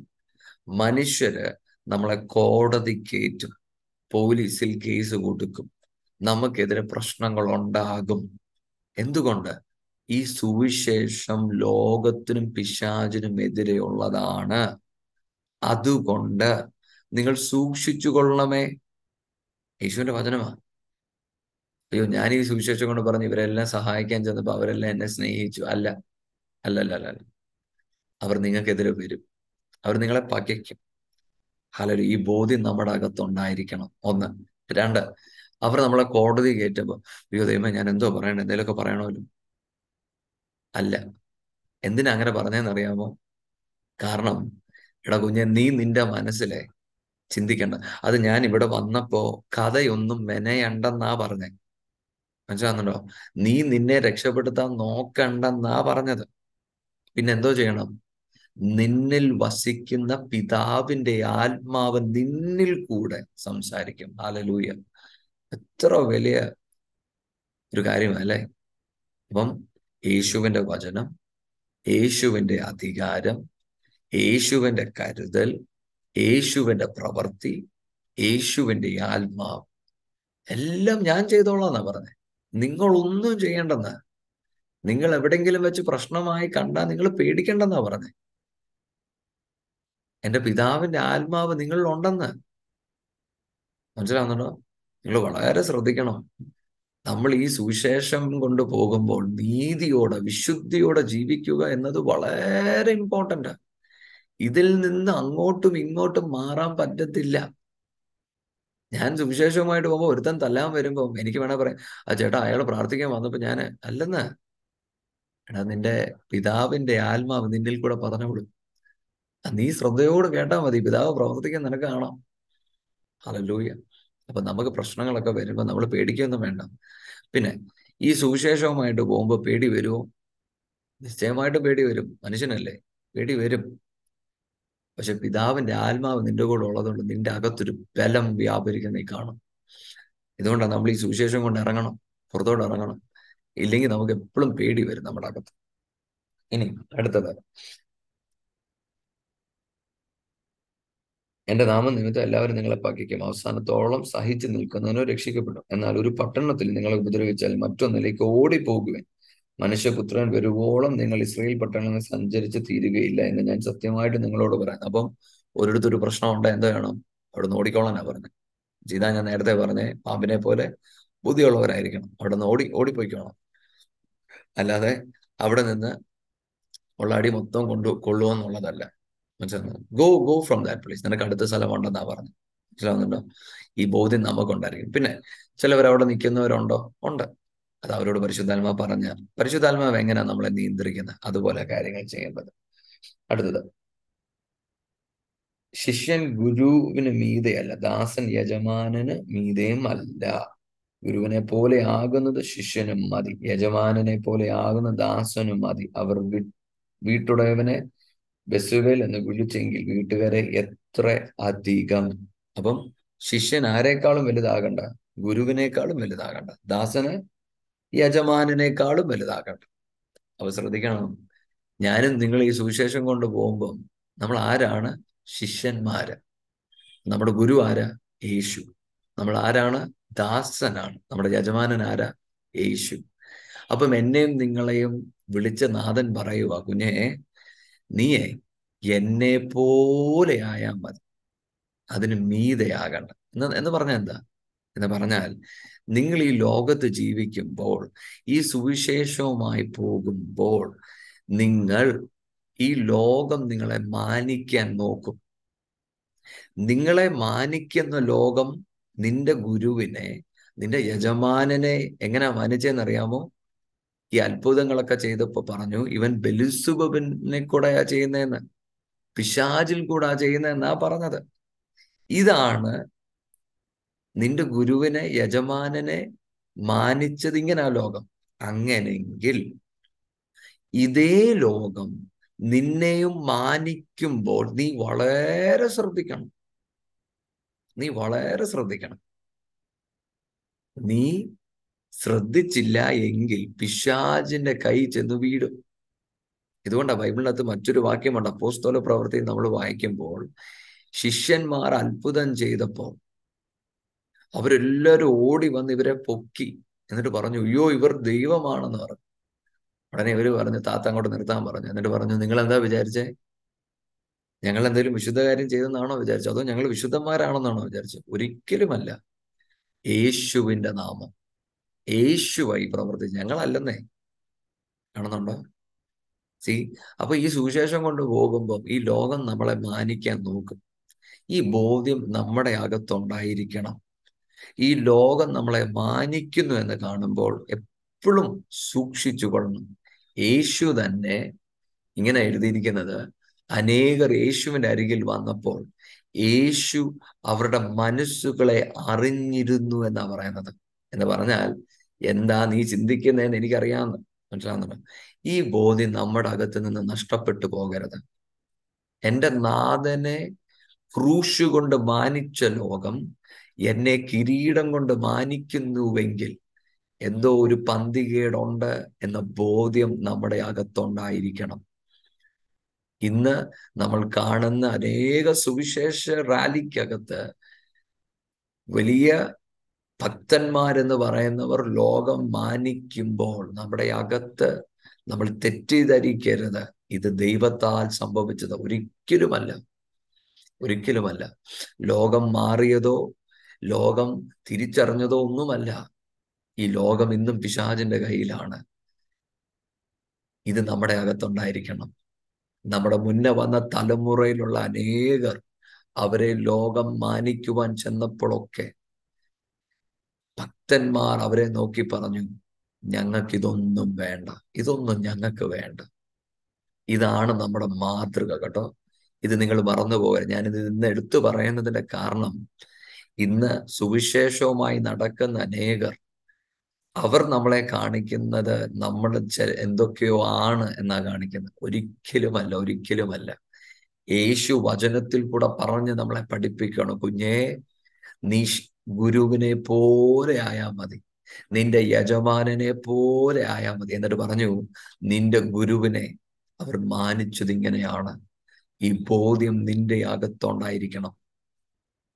രണ്ട് ഉദാഹരണങ്ങൾ ഞാൻ നിങ്ങളോട് പറഞ്ഞിട്ട് ഞാൻ ആ ഭാഗത്ത് നിന്ന് മാറാം. എമി കാർമൈക്കിൾ എന്ന് പറഞ്ഞ ദൈവദാസി നമ്മുടെ നാട്ടിൽ സുവിശേഷ വേല ചെയ്യുന്നത് കേട്ടിട്ട് ബ്രിട്ടീഷ് രാജ്ഞി എമി കാർമൈക്കിളിനെ വിളിച്ചിട്ട് പറഞ്ഞു, നിനക്ക് ഞാനൊരു അവാർഡ്, ക്യൂൻസ് അവാർഡ് തരാനായിട്ട് ഞാൻ വിളിക്കുവാണ് എന്ന് പറഞ്ഞൊരു ലെറ്റർ വന്നു. എമി കാർമൈക്കിൾ തിരിച്ച് ലെറ്റർ ഇട്ടു, ഞാൻ വരത്തില്ല. എന്താ കാര്യമെന്ന് ചോദിച്ചപ്പോൾ പുള്ളിക്കാരത്തി പറഞ്ഞു, ഈ ലോകം എൻ്റെ യജമാനന് കൊടുത്തത് ക്രൂശാണ്. അങ്ങനെ ഇരിക്കെ യജമാനനെ അല്ലെങ്കിൽ എൻ്റെ ഗുരുവിനെ അനുഗമിക്കുന്ന ശിഷ്യനായിരിക്കുന്ന ഞാൻ എങ്ങനെയാണ് ഒരു കിരീടം തലയിൽ വെക്കുന്നത്? ഞാൻ വരുത്തില്ല. ഇതായിരുന്നു ആമി കാർമൈക്കിളിന്റെ മെസ്സേജ്. ബിലി ഗ്രഹാം, നമ്മുടെ കഴിഞ്ഞ തലമുറയിൽ ഉണ്ടായിരുന്ന ബിലി ഗ്രഹാം. ബിലി ഗ്രഹാമിന് ഓയിൽ കമ്പനി, ഒരു വലിയ ഓയിൽ കമ്പനി ബിലി ഗ്രഹാമിനെ വിളിച്ചിട്ട് പറഞ്ഞു, നിങ്ങൾ ഞങ്ങളുടെ കമ്പനിയുടെ അംബാസഡർ ആകാൻ പറഞ്ഞു. നിങ്ങൾക്കറിയാം, ഓയിൽ കമ്പനിയിൽ അവർ ചുമ്മാ വിളിക്കത്തില്ല, നല്ല ശമ്പളം കൊടുക്കും. ബിലി ഗ്രഹാം തിരിച്ചൊരു മെസ്സേജ് പറഞ്ഞെന്നാ പറഞ്ഞേ, ക്രിസ്തുവിന്റെ അംബാസഡർ ആയിരിക്കുന്ന എനിക്ക് ഇനി താഴോട്ട് ഇറങ്ങാൻ പറ്റത്തില്ല. ഒരു ഓയിൽ കമ്പനിയുടെ അംബാസഡർ ആവെന്ന് പറഞ്ഞാൽ ഞാൻ താണുപോയി. ശ്രേഷ്ഠമായ ജോലിയാ ചെയ്യുന്നത്, അതിൽ നിന്ന് ഇങ്ങോട്ട് താഴോട്ട് വരാൻ പറ്റത്തില്ല എന്ന് മെസ്സേജ് വിട്ടു. ഞാൻ പറയുന്നത് നിങ്ങൾക്ക് മനസ്സിലാവുന്നുണ്ടോ? ഈ ബോധ്യം നിങ്ങളുടെ അകത്തുണ്ടായിരിക്കണം. ഈ ലോകത്ത് ഞാനും നിങ്ങളും ജീവിക്കുമ്പോൾ തല താത്തിയല്ല ജീവിക്കണം, തല ഉയർത്തി ജീവിക്കണം. നമ്മുടെ ചുറ്റളവിലുള്ള ലോകത്തെ നോക്കി നമുക്ക് പറയുവാൻ കഴിയണം, ഞാൻ സേവിക്കുന്നത് രാജാതി രാജാവിനെയാണ്. ഈ ലോകം എന്നെ മാനിക്കുകയില്ലെന്ന് എനിക്ക് ബോധ്യമുണ്ട്. എന്താ കാര്യം? ക്രൂശാണ് ഈ ലോകം എൻ്റെ നാഥന് കൊടുത്തത്. പക്ഷേ എന്നതുകൊണ്ട് ലോകത്തെ ഞാൻ മറക്കത്തില്ല. I am with a mission for the world. ആ മിഷനുമായി പോകുവാനാ ദൈവം എന്നെ വിളിച്ചത്. അത് ഞാൻ ചെയ്യും, നിർബന്ധമായും ചെയ്യും. ലോകത്തിന് വേണ്ടതെല്ലാം ഞാൻ ചെയ്യും. പക്ഷേ ഞാൻ ചെയ്യുന്നതൊന്നും ലോകത്തിന്റെ മാനം കിട്ടുവാനല്ല. ഞാൻ ചെയ്യുന്നത് എന്തിനാണെന്നറിയാമോ? എനിക്കൊരു യജമാനനുണ്ട്, എനിക്കൊരു ഗുരുവുണ്ട്. ആ നാഥൻ ഇനിയും വരും. മടങ്ങി വരുന്ന നാളിൽ എന്നെ നോക്കി എൻ്റെ നാഥൻ പറയും, എൻ്റെ വിശ്വസ്തനായ നല്ല ദാസനെ. ഇത് കേൾക്കുവാനാ ഞാൻ ചെയ്യുന്നത്. അതാണ് എൻ്റെ ജീവിതത്തിലെ ഏറ്റവും വലിയ മാനം. ഇതിനേക്കാൾ വലുത് എനിക്ക് മറ്റൊന്നുമില്ലെന്ന് ബോധ്യം നിങ്ങളുടെയും എൻ്റെയും അകത്തുണ്ടായിരിക്കണം. ഒന്നുകൂടും ഈ വാക്യം ഞാൻ പറയട്ടെ. ഗുരുവിനെ പോലെ ആകുവാൻ, യജമാനനെ പോലെ ആകുവാൻ, അതാ നാഥൻ ആഗ്രഹിക്കുന്നത്. എന്ന് പറഞ്ഞാൽ നമ്മൾ നാഥനോട് ചേർന്നിരിക്കും തോറുമാണ് നമ്മൾ നാഥനെ പോലെയായി മാറുന്നത്. നമ്മൾ പ്രവൃത്തികൾ ചെയ്യുന്നത് മാത്രമല്ല, നാഥനോട് പറ്റിയിരിക്കുവാൻ നമുക്ക് കഴിയട്ടെ. അങ്ങനെയെങ്കിൽ നാഥനെ പോലെ നമ്മളായി മാറും. അടുത്തത്, അതുകൊണ്ട് അവരെ ഭയപ്പെടേണ്ട. മറച്ചു വെച്ചതൊന്നും വെളിപ്പെടാതെയും ഗൂഢമായതൊന്നും അറിയാതെയും ഇരിക്കുകയില്ല. ഞാൻ ഇരുട്ടത്ത് നിങ്ങളോട് പറയുന്നത് വെളിച്ചത്ത് പറയുവേൻ, ചെവിയിൽ പറഞ്ഞത് കേൾക്കുന്നതും ഒരുമുകളിൽ നിന്ന് ഘോഷിപ്പീൻ. ദേഹിയെ കൊല്ലുവാൻ കഴിയാതെ ദേഹത്തെ കൊല്ലുന്നവരെ ഭയപ്പെടേണ്ട. ദേഹിയും ദേഹത്തെയും നരകത്തിൽ നശിപ്പിക്കാൻ കഴിയുന്നവനെ തന്നെ ഭയപ്പെടുവിൻ. കാശിന് 2 കുരികിലിനെ വിൽക്കുന്നല്ലോ, അവയിൽ ഒന്നുപോലും നിങ്ങളുടെ പിതാവ് സമ്മതിക്കാതെ നിലത്ത് വീഴുകയില്ല. എന്നാൽ നിങ്ങളുടെ തലയിലും മുടിയും എല്ലാം എണ്ണപ്പെട്ട് ആകയാൽ ഭയപ്പെടേണ്ട. ഏറിയ കുരികളേക്കാൾ നിങ്ങൾ വിശേഷത ഉള്ളവരല്ലോ. അടുത്ത അപ്പച്ചൻ പറയുവാണ്, കുഞ്ഞെ, ഞാൻ നിന്നോട് സംസാരിക്കും, ഞാൻ നിന്നോട് ഇടപെടും. ഈ ഇടപെടുന്നതൊന്നും നീ കേട്ടിട്ട് നീ ഭയപ്പെടേണ്ട. ഞാൻ പറയുന്നത് നീ അതുപോലെ പറഞ്ഞോണം. നിന്നെ ഇരുട്ടുമുറിയിൽ എന്ന് പറഞ്ഞാൽ ഞാനുമായുള്ള നിന്റെ ആ ടൈം ഉണ്ടല്ലോ, ഒറ്റയ്ക്കുള്ള സമയം, അവിടെ വെച്ച് നിന്നോട് പറയുന്നത് നീ പബ്ലിക്കിൽ പറഞ്ഞോണം. പേടിക്കണ്ട, ഞാൻ നിന്റെ കൂടെയുണ്ട്. നിന്റെ തലയിലെ മൂടി ഞാൻ എണ്ണിയിരിക്കുന്നത്. ഒരു സ്പാരോ വീഴുവാൻ പിതാവ് അനുവദിക്കുന്നില്ലെങ്കിൽ അതിനേക്കാൾ നീ വിലയേറിയതാണ്. ഇത് നീ തിരിച്ചറിഞ്ഞോണം. എന്തിനാ അതെടുത്ത് പറഞ്ഞതെന്നറിയാമോ? കാരണം കുഞ്ഞെ, നീ ലോകത്ത് എൻ്റെ സുവിശേഷവുമായി പോകുമ്പോൾ, നീ ഞാൻ പറയുന്നത് പറയുമ്പോൾ ലോകം നിന്നെ വെറുക്കും, ലോകം നിനക്കെതിരെ വരും. എന്തുകൊണ്ടാണ് അവർ വരുന്നത്? അവരുടെ ഹൃദയത്തിലെ ചിന്തകൾ ഞാൻ നിന്നോട് ഇടപെട്ടു. യോഹന്നാൻ 1 ഇങ്ങനെ പറയുന്നത്, യേശു ഇവരുടെ അരികിലോട്ട് വന്നു, എന്നാൽ അവർക്ക് ഇരുട്ടിനെ ഇഷ്ടമായതുകൊണ്ട് അവർ യേശുവിനെ തള്ളിക്കളഞ്ഞു. കേട്ടോ? അപ്പൊ നമ്മൾ എവിടാ പോകുന്നത്? ഇരുട്ടിലാ പോകുന്നത്. എല്ലാവർക്കും വെളിച്ചം ഇഷ്ടമല്ല. ഇരുട്ട് ഇഷ്ടപ്പെടുന്നവരുടെ നടുവിൽ നാഥൻ അവരുടെ ഹൃദയത്തിലെ ചിന്തകൾ നമ്മുടെ കയ്യിൽ കൈമാറും. വിശ്വസ്തയോടെ പറയുവാനുള്ള ധൈര്യം നമ്മുടെ അകത്ത് ദൈവം തരും. അതുകൊണ്ടാ പറയുന്നത്, നിങ്ങൾ ഭയപ്പെടേണ്ട, നിങ്ങൾ വിഷമിക്കേണ്ട, ഞാൻ നിങ്ങളെ സഹായിച്ചോളാം. കൂടിപ്പോയാൽ അവർ നിങ്ങളുടെ ദേഹം നശിപ്പിക്കും. പക്ഷെ നിങ്ങൾ ഭയപ്പെടേണ്ടത് ആരെയാണെന്ന് അറിയാമോ? നിങ്ങളുടെ ദേഹിയെ നശിപ്പിക്കുന്ന, നരകത്തിൽ തള്ളിക്കളയുന്നവനെ ആയിരിക്കണം നീ ഭയപ്പെടേണ്ടത്. മനസ്സിലാവുന്നുണ്ടോ? എൻ്റെ മനസ്സിൽ പെട്ടെന്ന് ഓർമ്മ വരുന്ന ഒരു ആ, ആ, ഒരു ദൈവദാസനെ കുറിച്ച്, ജോൺ വിക്ലിഫ് ആണെന്നാണ് എൻ്റെ ഓർമ്മ. ജോൺ വിക്ലിഫ് ദൈവവചനം ഇംഗ്ലീഷിൽ എഴുതിയപ്പോൾ ആദ്യമായിട്ട് എഴുതിയത് ജോൺ വിക്ലിഫ് ആണ്. ജോൺ വിക്ലിഫ് ഇത് എഴുതിയപ്പോൾ ആ, തന്നെ രാജാവ് കെട്ടി തീക്ക് ഇടാനായിട്ട് തീരുമാനിച്ചു. അപ്പം ജോൺ വിക്ലിഫ് എന്നോട് പറഞ്ഞു, നീ ഏറ്റു പറഞ്ഞാൽ നിന്നെ ഞാൻ വെറുതെ വിട്ടേക്കാം. ജോൺ വിക്ലിഫ് പറഞ്ഞു, ഇത്രയും നാളും എന്നെ കരുതിയ നാഥൻ, ആ നാഥനെ ഒരു നാളും ഞാൻ തള്ളിക്കളയത്തില്ല എന്ന് പറഞ്ഞ് മൗനത്തോട് നിന്നെന്നാ പറയുന്നത്. ഒരിടത്ത് ഞാൻ ഇങ്ങനെ വായിച്ചത്, ജോൺ വിക്ലിഫിനെ അവർ കയറുകൊണ്ട് കെട്ടാൻ തുടങ്ങി. പുള്ളി പറഞ്ഞു, കെട്ടുമൊന്നും വേണ്ട, ഞാൻ ഓടത്തൊന്നുമില്ല, ഞാൻ ഇവിടെ തന്നെ നിന്നോളാം. മനസ്സിലാവുന്നുണ്ടോ? അപ്പം മറ്റൊരർത്ഥത്തിൽ നമ്മൾ നരകത്തിലുള്ളവനെ ഭയപ്പെടുക എന്ന് പറഞ്ഞാൽ, അയ്യോ ഞാൻ നരകത്തിൽ പോകുന്നുള്ള പേടി കൊണ്ടല്ല യേശുവിനെ അനുഗമിക്കുന്നത്. നമ്മൾ എന്തുകൊണ്ടാണ് യേശുവിനെ അനുഗമിക്കുന്നത്? അവനുമായിട്ടുള്ള ആഴമേറിയ ബന്ധം. നമ്മൾ ദൈവസന്നിധിയിൽ എന്നും പ്രാർത്ഥിക്കണം, പിതാവേ എനിക്ക് അങ്ങേ ഒന്ന് അറിയണം. അപ്പൊ ഒരു ഒരു ഒരു റിലേഷൻഷിപ്പ് എനിക്കുണ്ടാകണം. നമ്മൾ ഈ സുവിശേഷം കൊണ്ട് പോകുന്നതോ, നമ്മൾ ഒരു ക്രിസ്ത്യാനി എന്ന് പറയുന്നത് നമ്മൾ ഒരു റിലീജിയൻ ആകുന്നതല്ല, നമുക്കൊരു റിലേഷൻഷിപ്പ് ഉള്ളത് കൊണ്ട്. എന്നും ഒരു ദൈവശബ്ദം ദൈവം നമ്മളെ നയിക്കുന്നത് നമുക്ക് ബോധ്യമുണ്ട്. ദൈവം നമ്മളോട് ഇടപെടുന്നത് നമുക്ക് ബോധ്യമുണ്ട്. ഈ റിലേഷൻഷിപ്പിൽ നിന്നാണ് എല്ലാം വരുന്നത്. അതുകൊണ്ട് അപ്പച്ചൻ പറഞ്ഞ, കുഞ്ഞെ നീ ആ റിലേഷൻഷിപ്പ് നിൽക്കുമ്പോഴും നീ ഭയപ്പെടേണ്ട കേട്ടോ, നിനക്ക് വിലയേറിയവനാ നീ. അത് എടുത്തു പറയുന്നതിന്റെ കാരണം, ഈ ലോകം നിനക്ക് വിലയില്ലെന്ന് പറയും. അപ്പൊ നീ മറന്നു പോകരുത്, നിന്റെ യജമാനൻ നിന്നെ വിലയേറിയതായി കാണുന്നു. ഹല്ലേലൂയ. ഇന്ന് ഈ വചനം കേൾക്കുമ്പോൾ നിങ്ങളുടെ മനസ്സിന്റെ അകത്ത്, ദൈവമേ എൻ്റെ ജീവിതത്തിൽ ഒന്നുമില്ല, എനിക്ക് ഒരുപാട് കുറവുകളുണ്ട്, എനിക്കൊരു ജോലിയില്ല, പക്ഷേ എനിക്ക് സമ്പത്തില്ല, എനിക്കൊന്നുമില്ലെന്നൊക്കെ തോന്നുന്നുണ്ടെങ്കിൽ, പരിശുദ്ധാത്മാവിനെ നമ്മളോട് പറയുവാൻ ഒരു വാക്കുണ്ട്, കുഞ്ഞെ നീ വിലയേറിയതാണ്. ഹല്ലേലൂയ, നീ വിലയേറിയതാണ്. അതെന്തിനാ പറയുന്നതെന്ന് അറിയാമോ? നീ യേശുവിനെ കണ്ടുമുട്ടിയത് കൊണ്ട് നീ വിലയേറിയതാണ്. ദൈവസന്നിധിയിൽ നമ്മൾ പ്രാർത്ഥിക്കണം, പിതാവേ എന്നെ ഏൽപ്പിച്ചിരിക്കുന്ന ചെയ്യുവാൻ ഒരു കൃപ എൻ്റെ മേലൊന്ന് പകർന്നു തരണമെന്ന് നമ്മൾ പ്രാർത്ഥിക്കുമെങ്കിൽ നിശ്ചയമായും ദൈവം നമുക്ക് വേണ്ടി പ്രവർത്തിക്കും. ഇനി അടുത്തത്, മനുഷ്യരുടെ മുമ്പിൽ എന്നെ ഏറ്റുപറയുന്ന ഏവനെയും സ്വർഗസ്ഥനായ എൻ്റെ പിതാവിന്റെ മുമ്പിൽ ഞാനും ഏറ്റുപറയും. മനുഷ്യരുടെ മുമ്പിൽ എന്നെ തള്ളിപ്പറയുന്നവനെയോ എൻ്റെ പിതാവിന്റെ മുമ്പിൽ ഞാൻ തള്ളിപ്പറയും. ഞാൻ ഭൂമിയിൽ സമാധാനം വരുത്തുവാൻ എന്ന് നിരൂപിക്കരുത്, സമാധാനമല്ല വാളത്രേ വരുത്തുവാൻ ഞാൻ വന്നത്. അപ്പം അടുത്ത് പറയുവാണ്, മനുഷ്യരുടെ മുമ്പിൽ നമ്മൾ ഏറ്റു പറഞ്ഞ എന്ത് പറ്റും? ദൈവം നമ്മളെ പിതാവിന്റെ മുന്നിൽ ഏറ്റു പറയും. എന്നാൽ നമ്മൾ മനുഷ്യന്റെ മുന്നിൽ നമ്മൾ ഏറ്റു പറഞ്ഞില്ലെങ്കിൽ സ്വർഗസ്ഥനായ പിതാവിന്റെ മുന്നിൽ നമ്മളെ ഏറ്റു പറയത്തില്ല. അപ്പം നമുക്കൊരു എവർലാസ്റ്റിംഗ് സ്റ്റാൻഡിങ് ഉണ്ട്. നമ്മൾ ഈ ലോകത്തായിരിക്കുമ്പോൾ വിശുദ്ധിയോടെ നടക്കുവാൻ നമുക്ക് കഴിയട്ടെ. നമ്മൾ ഈ ഏറ്റുപറയുക എന്ന് പറയുന്നതിന്റെ അർത്ഥം കഷ്ടതയുടെ നടുവിൽ മാത്രമാണ് ഇത് വരുന്നതെന്ന് നിങ്ങൾ ചിന്തിച്ചു കളയരുത്. അങ്ങനല്ല. നിങ്ങൾക്ക് ദൈവവുമായി ഒരു നല്ല ബന്ധമില്ല എങ്കിൽ ലോകത്തിന്റെ മുന്നിൽ നിങ്ങൾ യേശുവിനെ തള്ളി പറയും. ദൈവവുമായി നിങ്ങൾക്ക് നല്ലൊരു ബന്ധമില്ലെങ്കിൽ ജഡത്തിനു വേണ്ടി നിങ്ങൾ യേശുവിനെ തള്ളി പറയും. ദൈവവുമായി നിങ്ങൾക്ക് ആഴമേറിയ ഒരു ബന്ധമില്ല എങ്കിൽ പാപത്തിന്റെ മുന്നിൽ നിങ്ങൾ യേശുവിനെ തള്ളി പറയും. ദൈവവുമായി നിങ്ങൾക്കൊരു ബന്ധം നിർബന്ധം. യേശുവുമായി നിങ്ങൾക്ക് ആഴമേറിയ ബന്ധം നിങ്ങൾക്കുണ്ടെങ്കിൽ നിശ്ചയമായും നിങ്ങൾ ലോകത്തെ ജയിക്കും, പാപത്തെ ജയിക്കും, പിശാചിനെ ജയിക്കും, ജഡത്തെ ജയിക്കും. പക്ഷെ ദൈവവുമായി നിങ്ങൾക്കൊരു ബന്ധം ഉണ്ടായിരിക്കണം.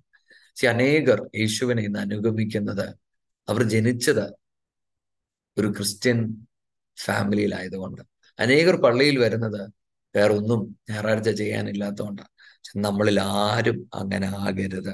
ഇന്ന് ഈ വചനം കേൾക്കുമ്പോൾ നിങ്ങളുടെ ഹൃദയത്തിൽ ദൈവത്തിന്റെ ആ സ്പർശനം ലഭിച്ചിട്ടില്ലെങ്കിൽ നിങ്ങൾ പ്രാർത്ഥിക്കണം, ദൈവസന്നിധിയിൽ പ്രാർത്ഥിക്കണം, ദൈവവചനം വായിക്കണം, ദൈവത്തോട് പറയണം, പിതാവേ എനിക്ക് അങ്ങുമായ ഒരു ബന്ധം വേണം.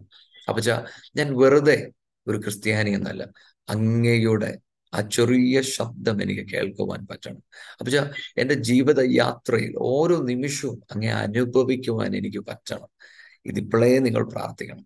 എങ്കിൽ മാത്രമേ കഷ്ടതയുടെ നടുവിൽ, കഷ്ടത വരുന്ന നാളിൽ നിങ്ങൾ തള്ളി പറയാതെ ദൈവത്തോട് പറ്റിയിരിക്കുവാൻ നിങ്ങൾക്ക് കഴിയത്തുള്ളൂ. ഈ ബോധ്യം നിങ്ങളുടെ അകത്ത് എപ്പോഴും ഉണ്ടായിരിക്കണം. അടുത്തത്, ഞാൻ ഭൂമിയിൽ സമാധാനം വരുത്തുവാൻ വന്നു എന്ന് നിരൂപിക്കരുത്, സമാധാനമല്ല വാളത്രേ വരുത്തുവാൻ ഞാൻ വന്നത്.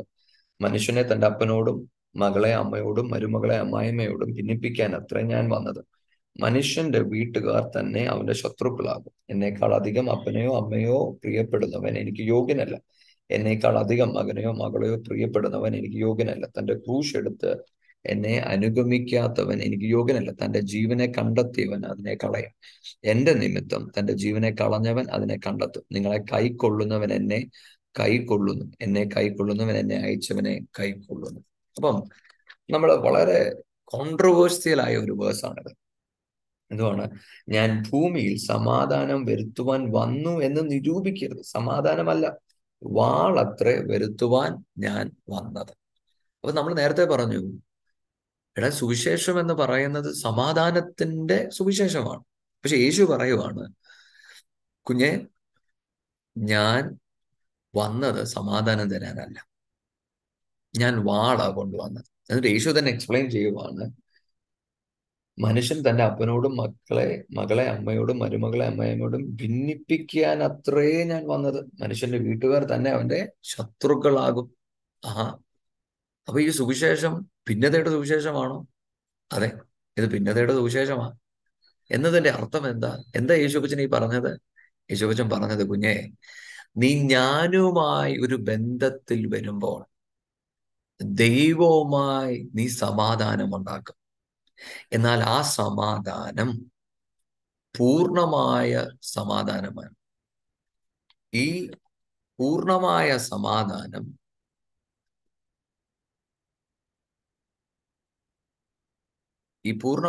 സമാധാനം നിന്റെ സമാധാനം കെടുത്തുവാനുള്ള സാധ്യതയുണ്ട് എന്ന ബോധ്യം നമ്മൾ മനസ്സിലാക്കിക്കോണം. കാരണം ഈ സമാധാനം എന്ന് പറഞ്ഞാൽ, ഇന്ന് പലപ്പോഴും നമ്മൾ പലതും ചെയ്യുന്നത് നമ്മൾ അപ്പനെ അമ്മയെ പ്രസാദിപ്പിക്കുവാൻ, നമ്മുടെ ചുറ്റളവിലുള്ളവരെ പ്രസാദിപ്പിക്കാൻ വേണ്ടിയാണ് നമ്മൾ പലതും ചെയ്യുന്നത്, അല്ലെ? നമുക്ക് സമാധാനമാണ് നമ്മൾ ആഗ്രഹിക്കുന്നത്. പക്ഷേ യേശു നമ്മുടെ ജീവിതത്തിലോട്ട് വരുമ്പോൾ ഈ സമാധാനം നഷ്ടപ്പെടുവാൻ സാധ്യതയുണ്ട് എന്ന ബോധ്യം നമ്മുടെ അകത്തുണ്ടായിരിക്കണം. ഇതുകൊണ്ടാണ് പറഞ്ഞത്, നീ എൻ്റെ ക്രൂശ് എടുത്ത് അനുഗമിക്കുന്നുവെങ്കിൽ അപ്പനെയും അമ്മയെയും ഭാര്യയെയും സ്വന്തം ജീവനെ നീ വെറുക്കണം എന്ന് പറഞ്ഞാൽ യേശുവിന്റെ ശബ്ദം കേട്ട് നമ്മൾ നടക്കാൻ തുടങ്ങുമ്പോൾ യേശു പറയുന്നതാണ് ആദ്യത്തെ പ്രയോറിറ്റി. ഇനി ആരിനി എന്തു പറഞ്ഞാലും അത് കേൾക്കത്തില്ല. പറയുന്നത് മനസ്സിലാവുന്നുണ്ടോ? ഇതുകൊണ്ടാണ് പറഞ്ഞത്, ഞാൻ സമാധാനം തരുവാനല്ല വന്നത്, ഞാൻ വാള് കൊണ്ടുവരാനാ വന്നത്. ഇതുകൊണ്ടാണ് ചിലവർ പറയും, മോനെ, നീ ഭയങ്കര വലിയ ആത്മീയനാകരുത്. എന്തുകൊണ്ടാ പറഞ്ഞതെന്നറിയാമോ? നീ ഒരുപാട് ആത്മീയനായാൽ അനേകരുടെ സമാധാനം നഷ്ടപ്പെട്ടു പോകും. മനസ്സിലാവുന്നുണ്ടോ?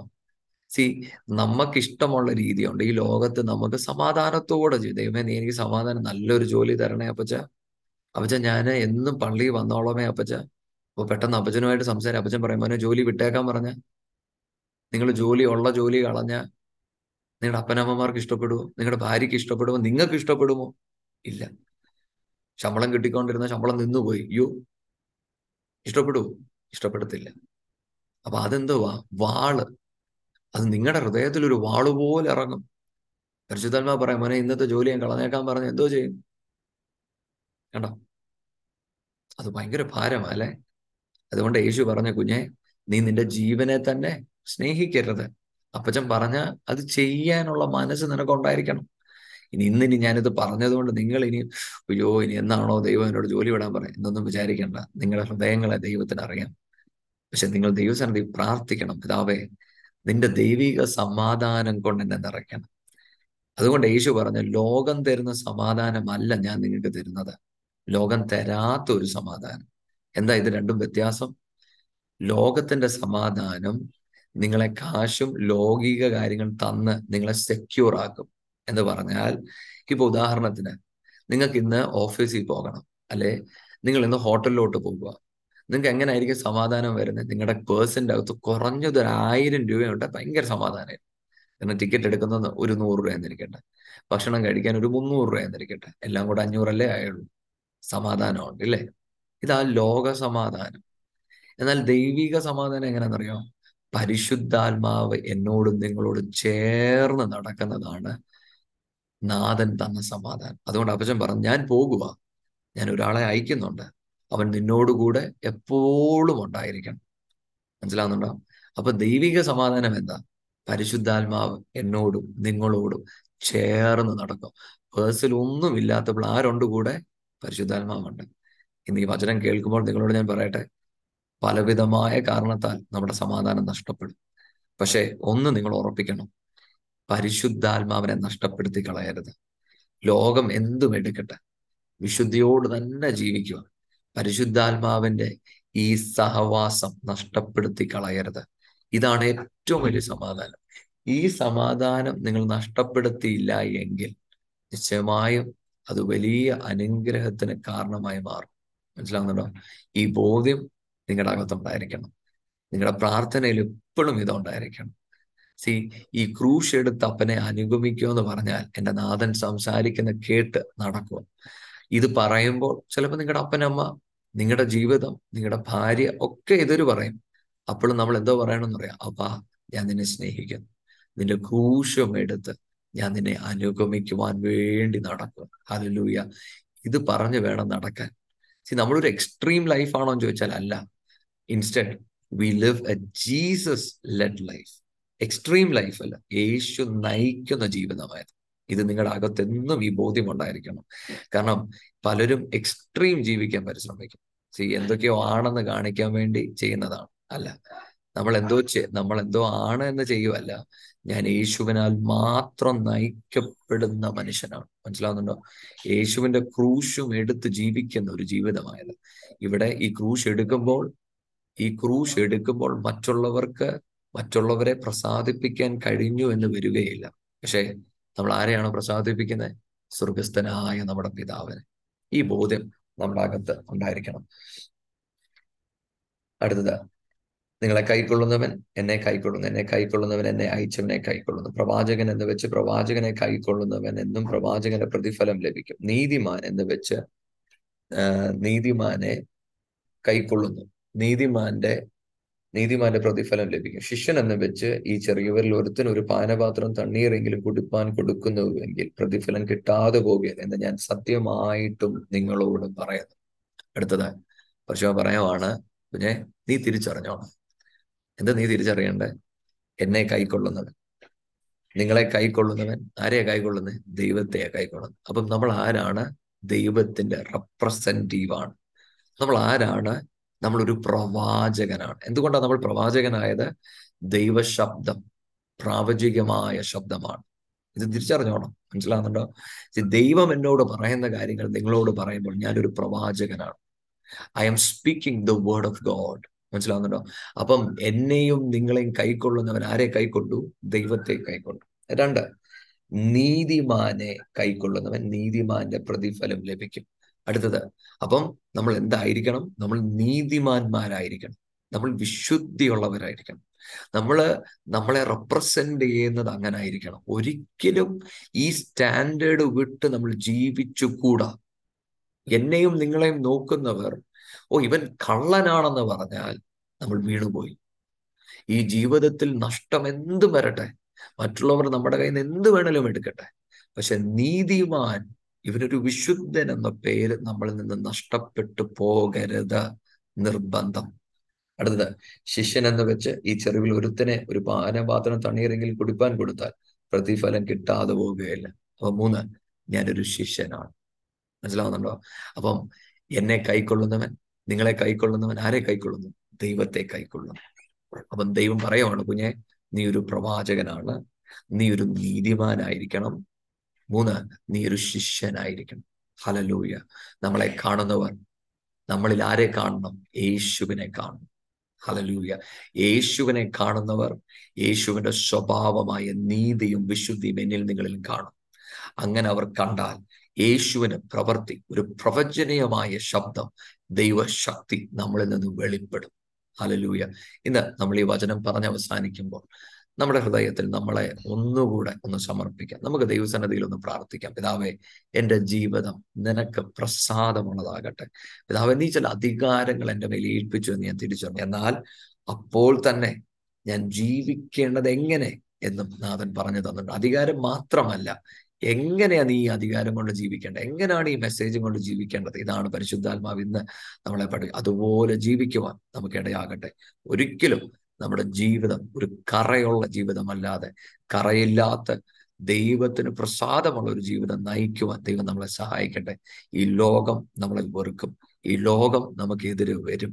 നമ്മൾ സമാധാനത്തിന്റെ ഈ സുവിശേഷം മറ്റുള്ളവർക്ക് അറിയിക്കുമ്പോൾ അവർ നമ്മളെ പകയ്ക്കുമെന്ന ബോധ്യം നമ്മുടെ അകത്തുണ്ടായിരിക്കണം. എങ്കിലും ലോകത്തിന് വേണ്ടിയല്ല, നാഥനെ പ്രസാദിപ്പിക്കുവാൻ. എൻ്റെ നാഥൻ വരുന്ന നാളിൽ എൻ്റെ നാഥൻ എന്നെ നോക്കി വിശ്വസ്തനായ ദാസനെ എന്ന് പറയുവാൻ വേണ്ടി എന്ന ബോധ്യത്തോടെ നമുക്ക് ജീവിക്കാം. പ്രാർത്ഥിക്കാം. വലുവനായ ദൈവമേ, ഒരു ഗുഡപചാങ്ങയുടെ സന്നിധിയിലൂടെ ഞങ്ങൾ ഒരുമിച്ച് വരുന്നു. അപ്പൊ ഞങ്ങൾ ഇന്ന് കേട്ട ഈ വചനത്തിനായി സ്തോത്രം. പിതാവേ, we are the ambassadors of the king of kings. പിതാവേ, ഈ ബോധ്യത്തിൽ ഞങ്ങൾക്ക് ജീവിക്കുവാൻ ഞങ്ങളുടെ മേലൊരു കൃപ പകർന്നു തരണം. പിതാവേ, നീതിയോടെ വിശുദ്ധിയോടെ ജീവിക്കുവാൻ ഞങ്ങൾക്കൊരു കൃപ പകരണമേ. അമ്മജ, ഈ ലോകത്ത് അങ്ങയുടെ ഈ സുവിശേഷം പറയുവാൻ ഉള്ള ഒരു അധികാരം ഞങ്ങളുടെ മേലിൽ നിന്ന് നൽകണമേ. പിതാവേ, ഞങ്ങൾ മറ്റുള്ളവർക്ക് വേണ്ടി പ്രാർത്ഥിക്കുമ്പോൾ അവർ സൗഖ്യമാകുന്ന ഞങ്ങൾ കാണട്ടെ. ഭൂതങ്ങൾ വിട്ടുമാറുന്ന ഞങ്ങൾ കാണട്ടെ. പിതാവേ, മരിച്ച് ഉയർത്തെഴുന്നേൽക്കുന്ന ഞങ്ങൾ കാണട്ടെ. പിതാവേ, ദൈവമേ, ലെപ്പേഴ്സിനെ ക്ലീൻ ചെയ്യുവാനുള്ള ഒരു കൃപ ഞങ്ങളുടെ മേൽ പകർന്നു തരണമെന്ന് പ്രാർത്ഥിക്കുന്ന യേശുവിൻ അധികാരമുള്ള നാമത്തിൽ ഇന്ന് ഈ വചന നിമിത്തം ഈ അധികാരം ഞങ്ങളുടെ മേലൊന്നും വ്യാപരിക്കട്ടെ. പിതാവേ, അതിനുള്ള ഓപ്പർച്യൂണിറ്റീസ് ഞങ്ങളുടെ ജീവിതത്തിൽ വരട്ടെ. പ്രവർത്തിക്കുവാനുള്ള ഒരു കൃപ ഞങ്ങൾക്ക് തരണം. വരുന്ന നാളിൽ അത് ചെയ്യുവാനുള്ള ഒരു കൃപ ഞങ്ങൾക്ക് തരണം. ദൈവ വചനം കേട്ട എല്ലാവരെയും ഞാൻ അനുഗ്രഹിച്ചു പ്രാർത്ഥിക്കും. അവരൊരു അനുഗ്രഹ വിഷയമാകട്ടെ. ഈ വചനം ജീവിതത്തിൽ ക്രിയ ചെയ്യട്ടെ. പിതാവേ, വിശുദ്ധിയോട് ജീവിക്കുവാൻ ഞാൻ കൃപ പകർന്നു തരണം. ക്രൂശെടുത്ത് അങ്ങേ അനുഗമിക്കുവാനുള്ള ഒരു കൃപ ഞങ്ങൾക്ക് പകർന്നു തരണമെന്ന് പ്രാർത്ഥിക്കുന്നു. എല്ലാ മഹത്വം അങ്ങേക്ക് യേശുവിൻ നാമത്തിൽ അപേക്ഷിക്കുന്നു. പ്രാർത്ഥന കേട്ടാൽ ആമേൻ, ആമേൻ, ആമേൻ.